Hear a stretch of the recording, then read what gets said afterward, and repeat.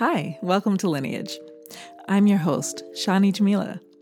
On this show, I'm talking across generations with some of our most imaginative thinkers about how New York City impacts their work and how their work impacts the world. Today, I'm joined by painter Jerome Lagarigue, a longtime Brooklyn resident who was raised in France. A graduate of the Rhode Island School of Design, he's featured in 2 documentary films, Heavyweight Paint and Jerome Lagarigue, Portrait of an Artist. His work has been supported by residencies, including the Villa Medici in Rome. In this episode, we talk about his collaboration with Maya Angelou, his family friend Nina Simone, what he terms the conflicts and collisions of his work, and his approach to the distinctive figurative paintings that he's known for. We recorded this episode back when it was still cool to have friends and neighbors pop over to your house, so you can hear the sounds of the city in the background as we talk about what it means to be a New Yorker. Jerome is represented by Gallery Olivier Waldman in Paris and Miami, and Dolby Chadwick Gallery in San Francisco. And now, on to the show. So let's talk a little bit about your childhood and your early life. You were born in France. Yeah, born in Paris to a French white father and a Black American mother from Harlem. And I grew up within Paris, born in 1973, and I guess I had a fairly sort of, it's hard to describe and compare childhood since it's your own. But it was always very eventful, but also part of growing up and one of sort of perhaps maybe the uniqueness of belonging to 2 different cultures and 2 geographic locations is that you get to compare and you get to, adapt. So your mother's from Harlem. Yeah. What drew her to France? Tell me about your parents. They met in Harlem. I believe at an Elvin Ailey party that he was having. Oh, yeah, that's a story. Absolutely. So are either one of them dancers? My mother was very good friends with Sylvia Waters, who was initially a dancer and ran the school.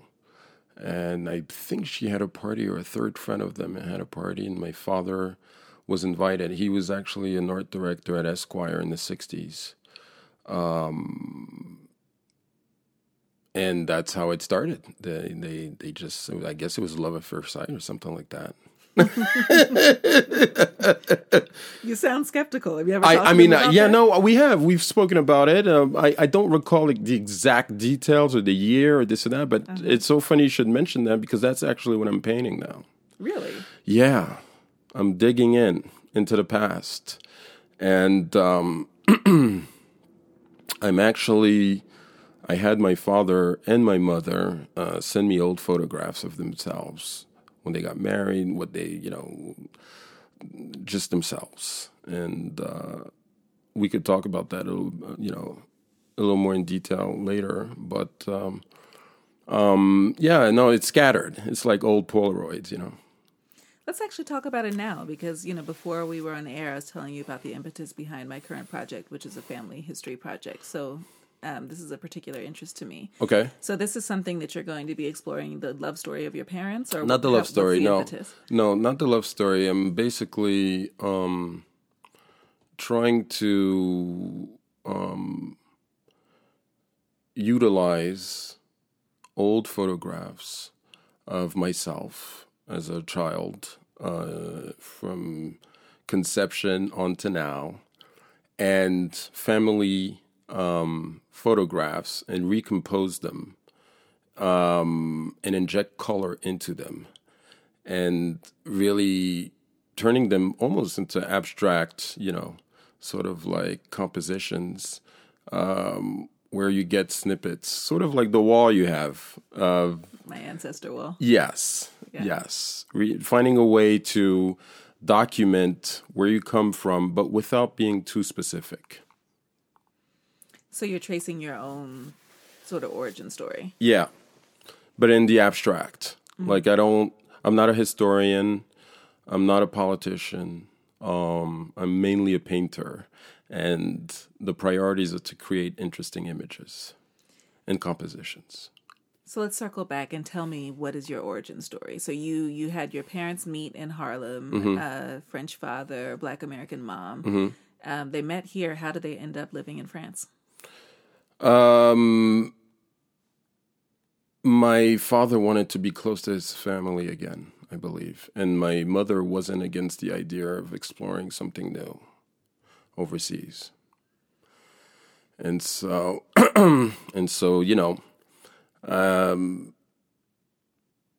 there was some good, there was some bad. And she had a lot of friends there, including Nina Simone.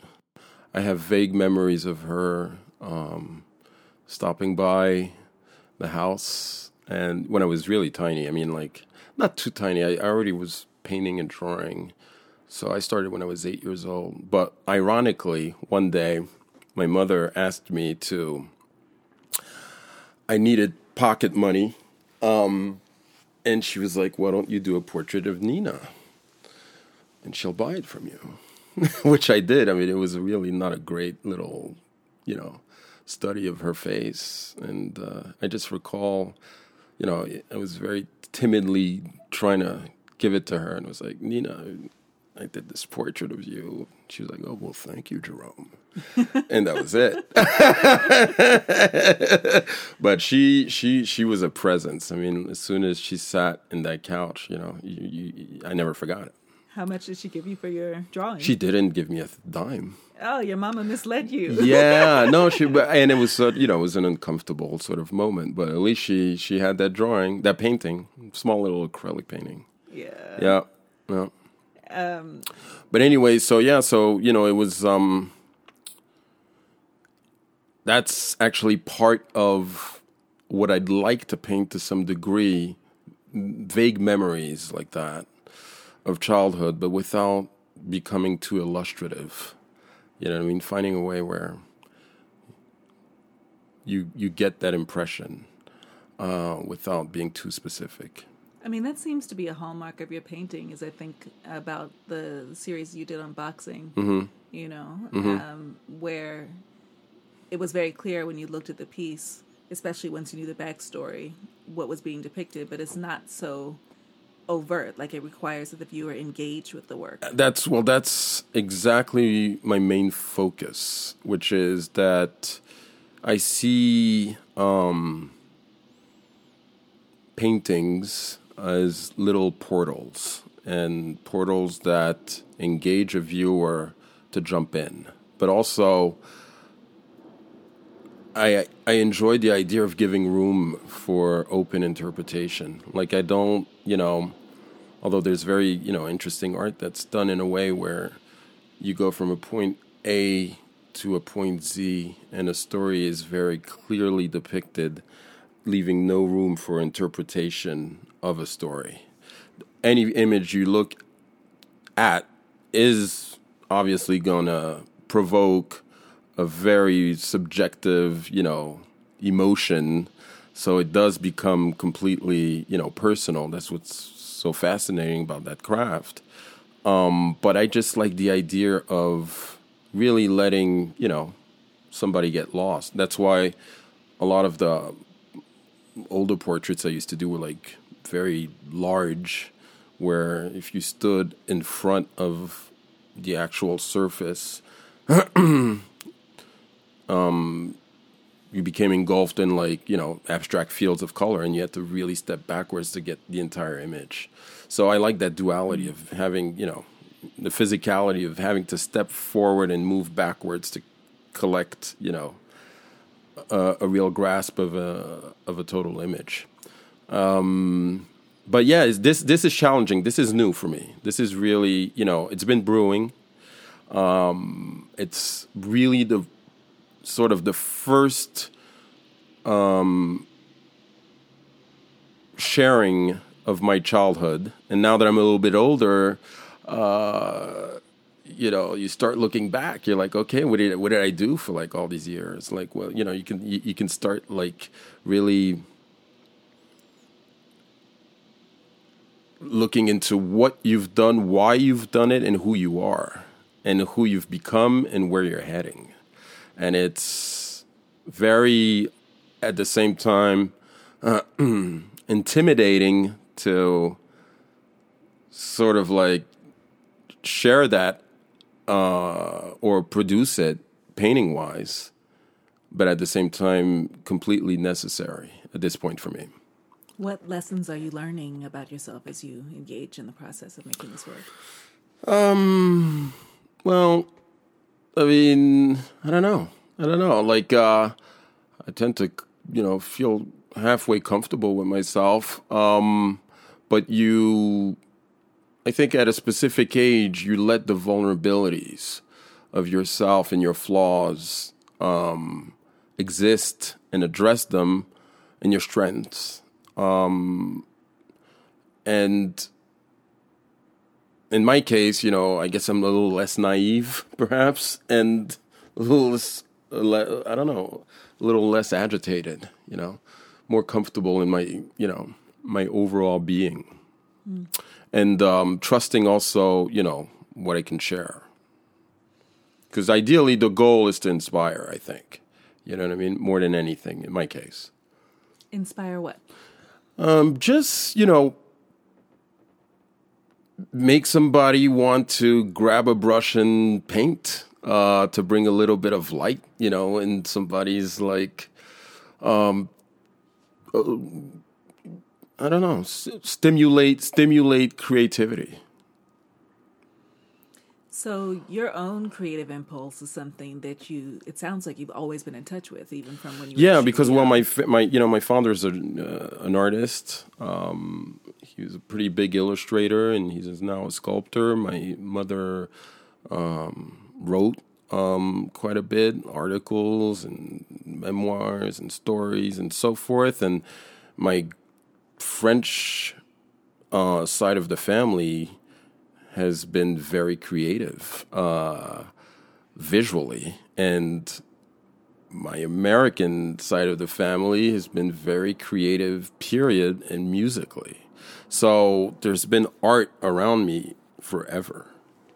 And apparently that's something that a piece of data that I collected from my father talking about this whole project, where I was like, when did I start, showing signs that that I was going to spend time drawing or painting. It was like apparently at 8 years old, like I just sat down and draw a Mickey Mouse that I had for hours, and I don't really recall that moment, but it became clear very early on that that's what I was going to do for the rest of my life. So when you were coming up, you were in France until what age? 1992. How old were you in 92? I don't remember. I think 18, perhaps. Okay. Yeah, So you spent around 17, 18. Yeah. the bulk of your childhood, your teenage years were in France. We're in France, yeah. Back and forth to back Harlem, and forth to Harlem, and that was a very, very, informative. Plus New York in the 80s, visually, I used to be very afraid of the trains, for example. Just the sound of the trains. They were, the cars just made so much noise. And I was also very, I don't, what's the photographer who shot, it'll come back to me. Just the graffiti, the power. Just the layers of data visually was just overwhelming for a Parisian, little kid. Mm-hmm. And it was great because I witnessed literally the birth of hip hop with my cousins. People debate as to the dates. I personally don't know the dates, but we used to go to the Bronx and start literally seeing people tell their stories while tapping on the hoods of cars. And then the transition back to France in a very mellow sort of, environment was informative now in retrospect, because, you know, it was really, you know, I felt bipolar. You know, it's like, I'm going from here to there, you know. And I think now I look at that as a bonus, perhaps, rather than a handicap, you know. How does it inform your work now? I don't know if it directly does, consciously. I'm sure that subconsciously somewhere decisions have been taken. I know that psychologically speaking, one of my, I would say, flaws, or one of the issues I had, is that I saw the world in black or white in every aspect of my life. Either it's great or it's awful. It can't be average. Now I'm trying to celebrate the gray. The gray is interesting. It's calmer and it's more soothing. It's less violent. You know, you're less torn. And that perhaps maybe leaps into the work. I'm not sure, but it's certainly not consciously. Is the photographer you were thinking about earlier Jamil Shabazz? No.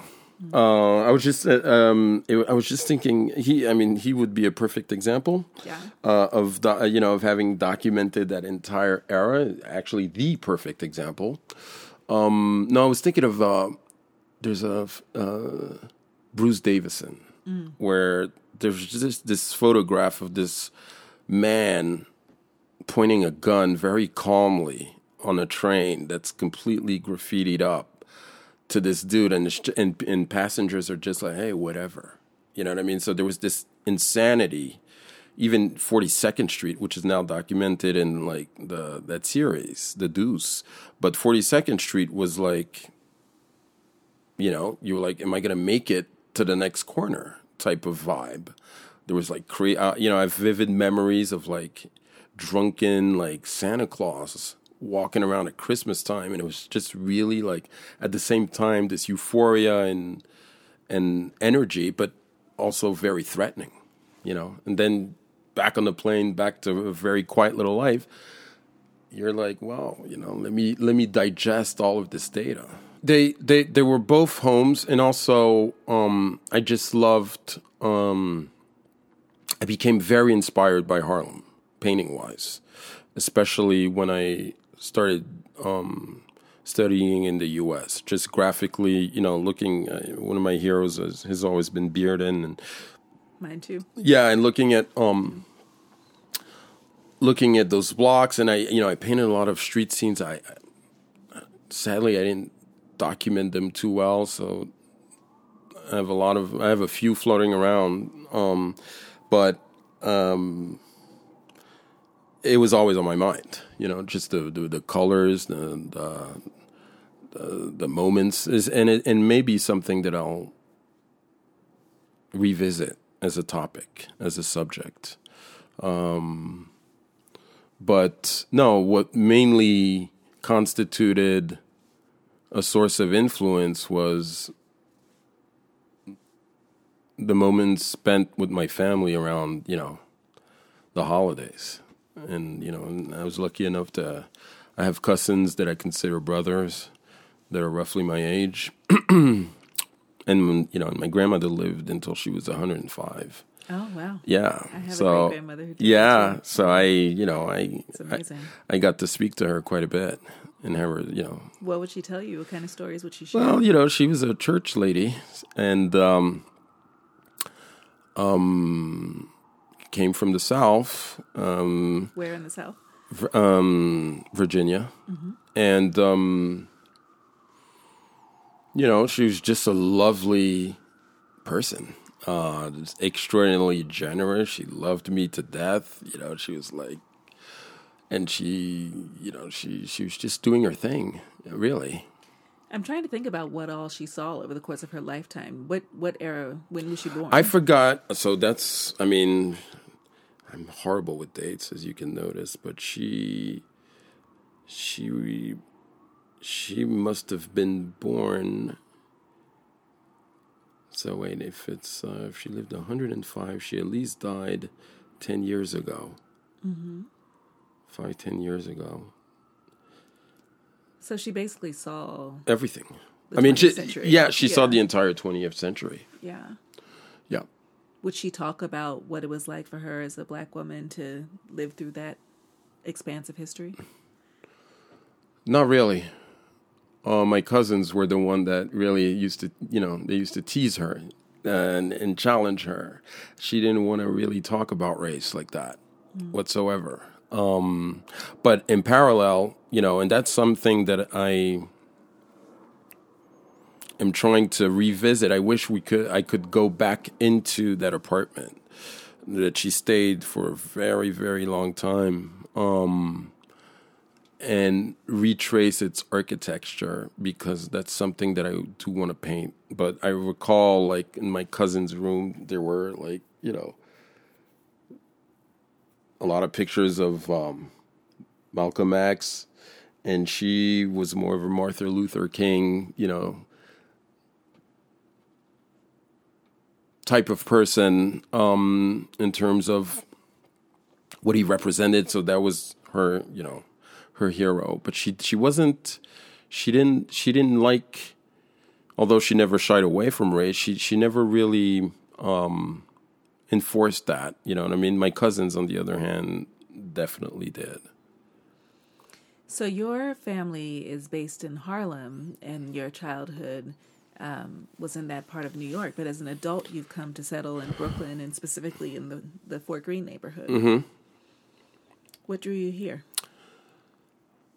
Well, I studied, I knew I wanted to be a painter, but I knew I also had to make money. And so, luckily, miraculously rather, I was asked to teach at Parsons as soon as I graduated. So I was a teacher at 20, 21, sometimes teaching students that were twice my age. And it was extraordinarily intimidating, but I didn't have the confidence at first. But I grew into it and became more comfortable and loved it. So I did that for 10 years. And parallel to that, I was illustrating for the press, for like the New Yorker and stuff like that. And one little illustration in the New Yorker, which was, I believe, a play. I forgot the name of the play. Triggered the interest of a lot of publishers, and I ended up illustrating like 8 to 10 children books. Wow. Yep. 2 of which they won awards. And they did save my life. How so? Financially. There was one little anecdote, a little story, which is a true story, where I was really, struggling financially. And I was like, this is it. I can't do it. I have to get a regular job, something, that was, I don't remember if I was teaching that year or that summer, perhaps. And I was really looking to, make a switch. And I opened up my mailbox, and there's a fairly large, amount waiting there from royalty checks from one of the books that had gotten purchased by another publisher. So it was an advance. So it was literally, a miracle at that stage. But my real, the first real opportunity I got to become a fine artist was in when I won a residency program and grant to go to the Villa Medici in Rome, 2005. So you graduated from RISD in what year? 96. 96. So I taught for 10 years, approximately 9 years, and illustrated for 9 as well, while painting. And so you applied for this residency, or they I did. chose you? No, I applied for it. And that really was life-changing. How so? Well, because first, I was very sort of fearful at first of leaving New York, because New York at that time, or during that phase of my life, was really inspiring me every day. Architecturally, the lifestyle, the people you meet, like especially like your project, the neighbors, the friends, you the encounters you make, and I didn't want to leave that behind. But as soon as I got there, the conditions were so royal, and also it was going to be the first time I didn't have to worry about finances, really, where I was just given an opportunity to explore, and I felt like there was a support system that was really actively there to promote my growth.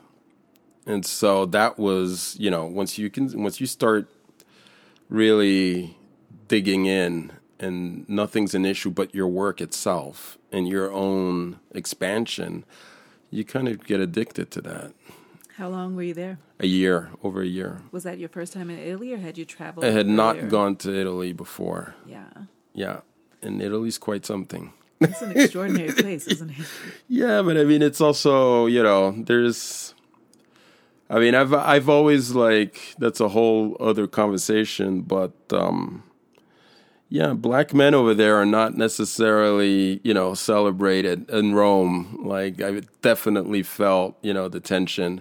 And I ran into, which I had not seen for at least 25 years, groups of skinheads.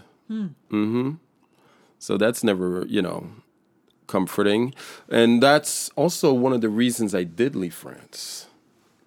I had quite a few run-ins with skinheads in Paris in the 80s. Right. So you'd mentioned that earlier that it was a sudden departure. So tell me more about that. Well, I mean, I just felt like it was time to explore something new. And luckily my father and they separated, when I was 10. But so we were living in two different households. But my father was really, behind the idea of me going abroad. The school system in France at the time, the universities were obviously very different, a lot cheaper, but you weren't necessarily, you were going to study more than one topic throughout your school years. And I just liked the idea that, there were schools in the U.S. where you could immediately, after your freshman year, really specialize into what you wanted to, learn. So I'm interested in thinking about this idea of what it means to walk through the world in the ways that you have and the places that you have as a black man. So particularly now when we're in this political era where, these sorts of tensions are becoming heightened in the gaze of the mainstream here in the U.S. And around the world. Sadly. Yeah. Well, talk about it. Tell me what comes to mind for you when I broach that topic. Well, I think protection. I think self-preservation is mandatory, just because the grotesque nature. I call it grotesque because because I'm ignorant to some degree. I didn't see it coming like that. Not that anything, through the U.S. is an extraordinarily violent place, but it just officialized that title. The Trump election definitely. What's the word I'm looking for? Really.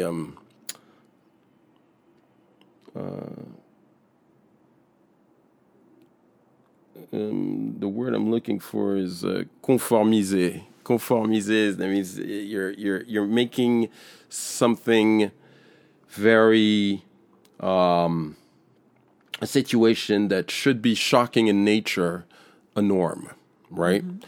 And so after the few comments, that this man made, the shithole countries, and Charlottesville, automatically as a person, as a black man, but also as a quote unquote person of color, along with others that are sharing the same land, you're like, there's a feeling of such abandonment that was already alive prior to this, situation, that you're like, okay, one, we have to stick together, but we're definitely on our own for sure.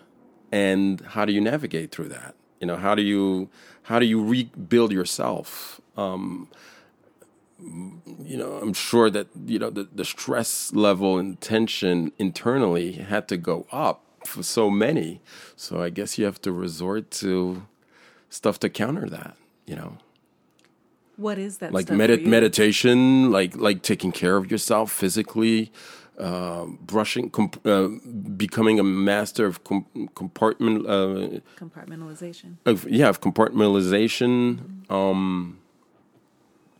and resistance, like real resistance, not phony resistance, not like really, like, and thank God I think it's alive, but yet I'm just, as we speak now, I'm just discovering that I had a completely different vision of the power of justice and the judicial system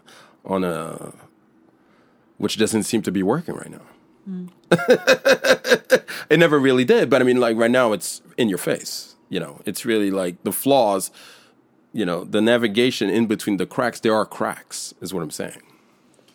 When you think about all of these dynamics you just laid out and your life's work as an artist, what do you think your role is in addressing these issues? How are you grappling with them in your work? So it's so ironic you should say that, because at one point I started painting riots before the Trump election. Something needed to come out. Like, I allowed myself to do it. There is,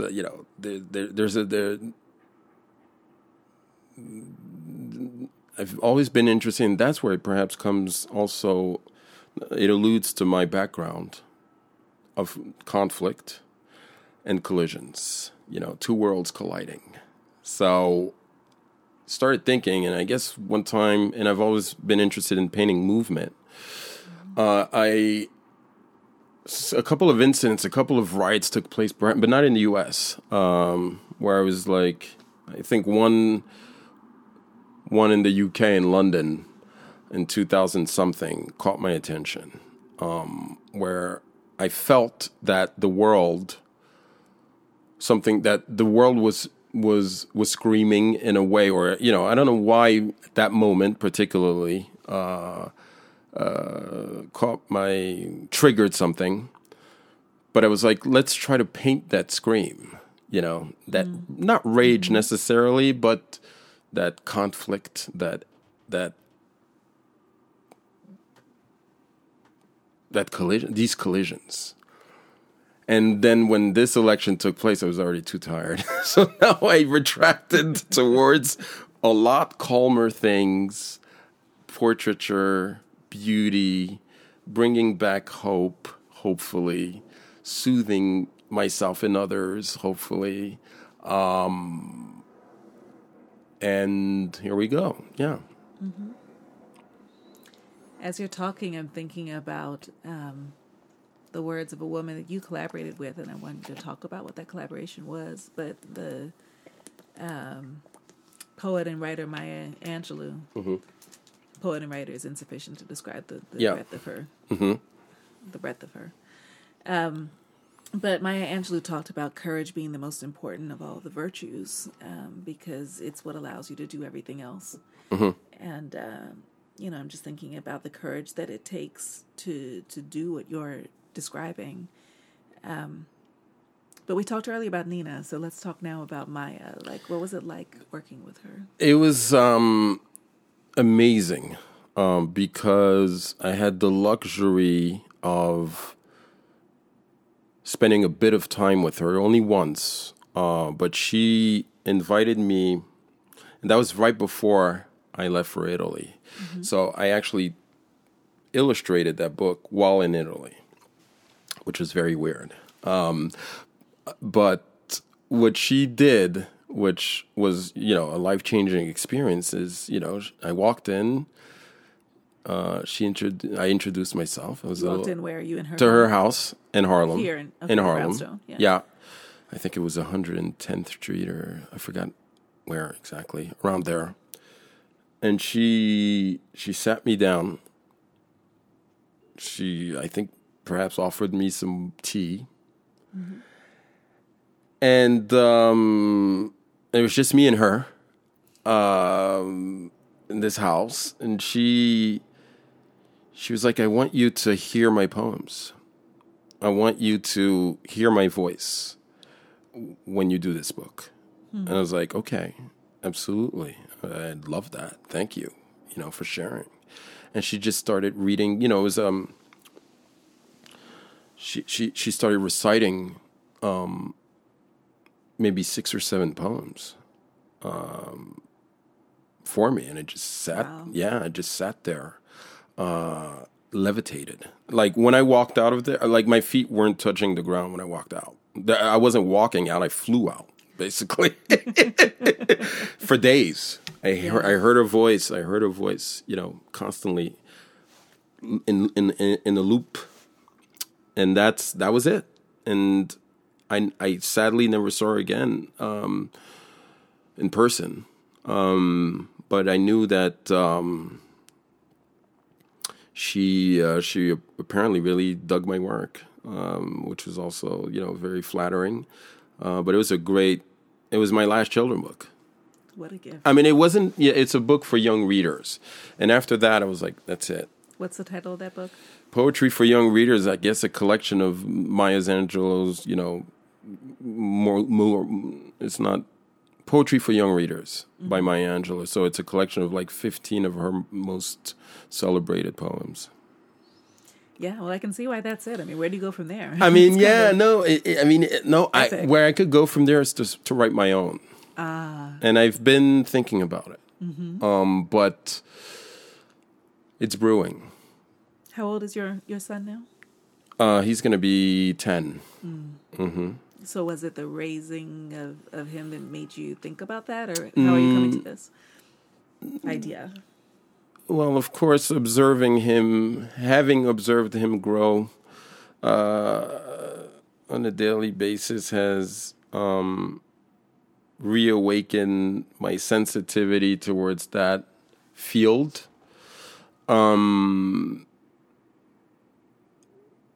But also because I'm starting to see that I may have a story to share. Mm-hmm. Until now, I kind of like, brushed it aside or never felt the confidence perhaps to really be certain that I have a story to share. Not everybody, everybody does. But sometimes you just have to unlock a few, doors in your mind to see it come to life. Do you consider yourself a Brooklynite at this point, or is it just one of the Pretty places? Much. Yeah. I think so. How long have you been here? I've been here since 96. Yeah. Yeah, I think now I could call this place home. Mm-hmm. I've always loved Brooklyn. Even, I used to live on Atlantic Avenue when it wasn't grimy, but also something that makes this place even more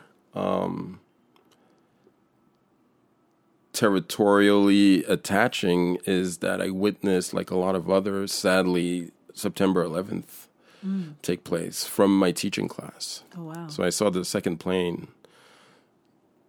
hit the tower. And that surreal day really starts to, you're forced to think of where you are right now, And so, ironically, and I should have collected, but, it's such a weird day, I used to live in front of the mosque that was under investigation afterwards. Oh, my God. And so I was escorted back from the train station. I took this one last train to Brooklyn before all the lines were closed, and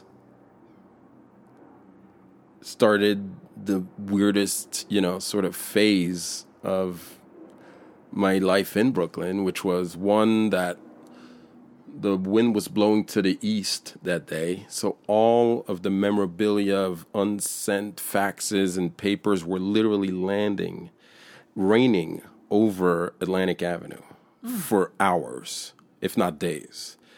The smell was unbelievable.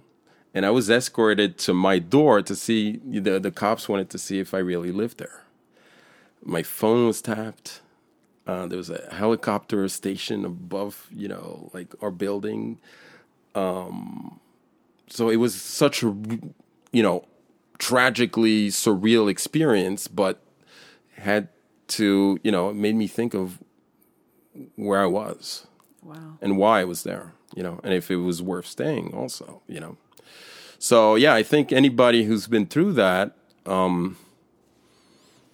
probably has a different sense of attachment to an area.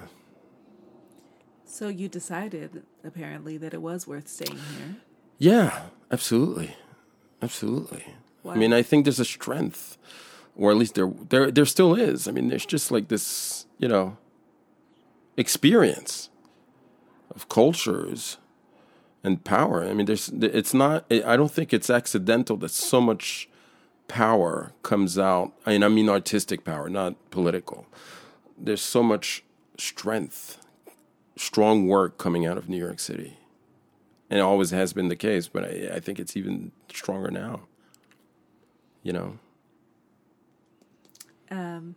Say more. There's just so many, I look at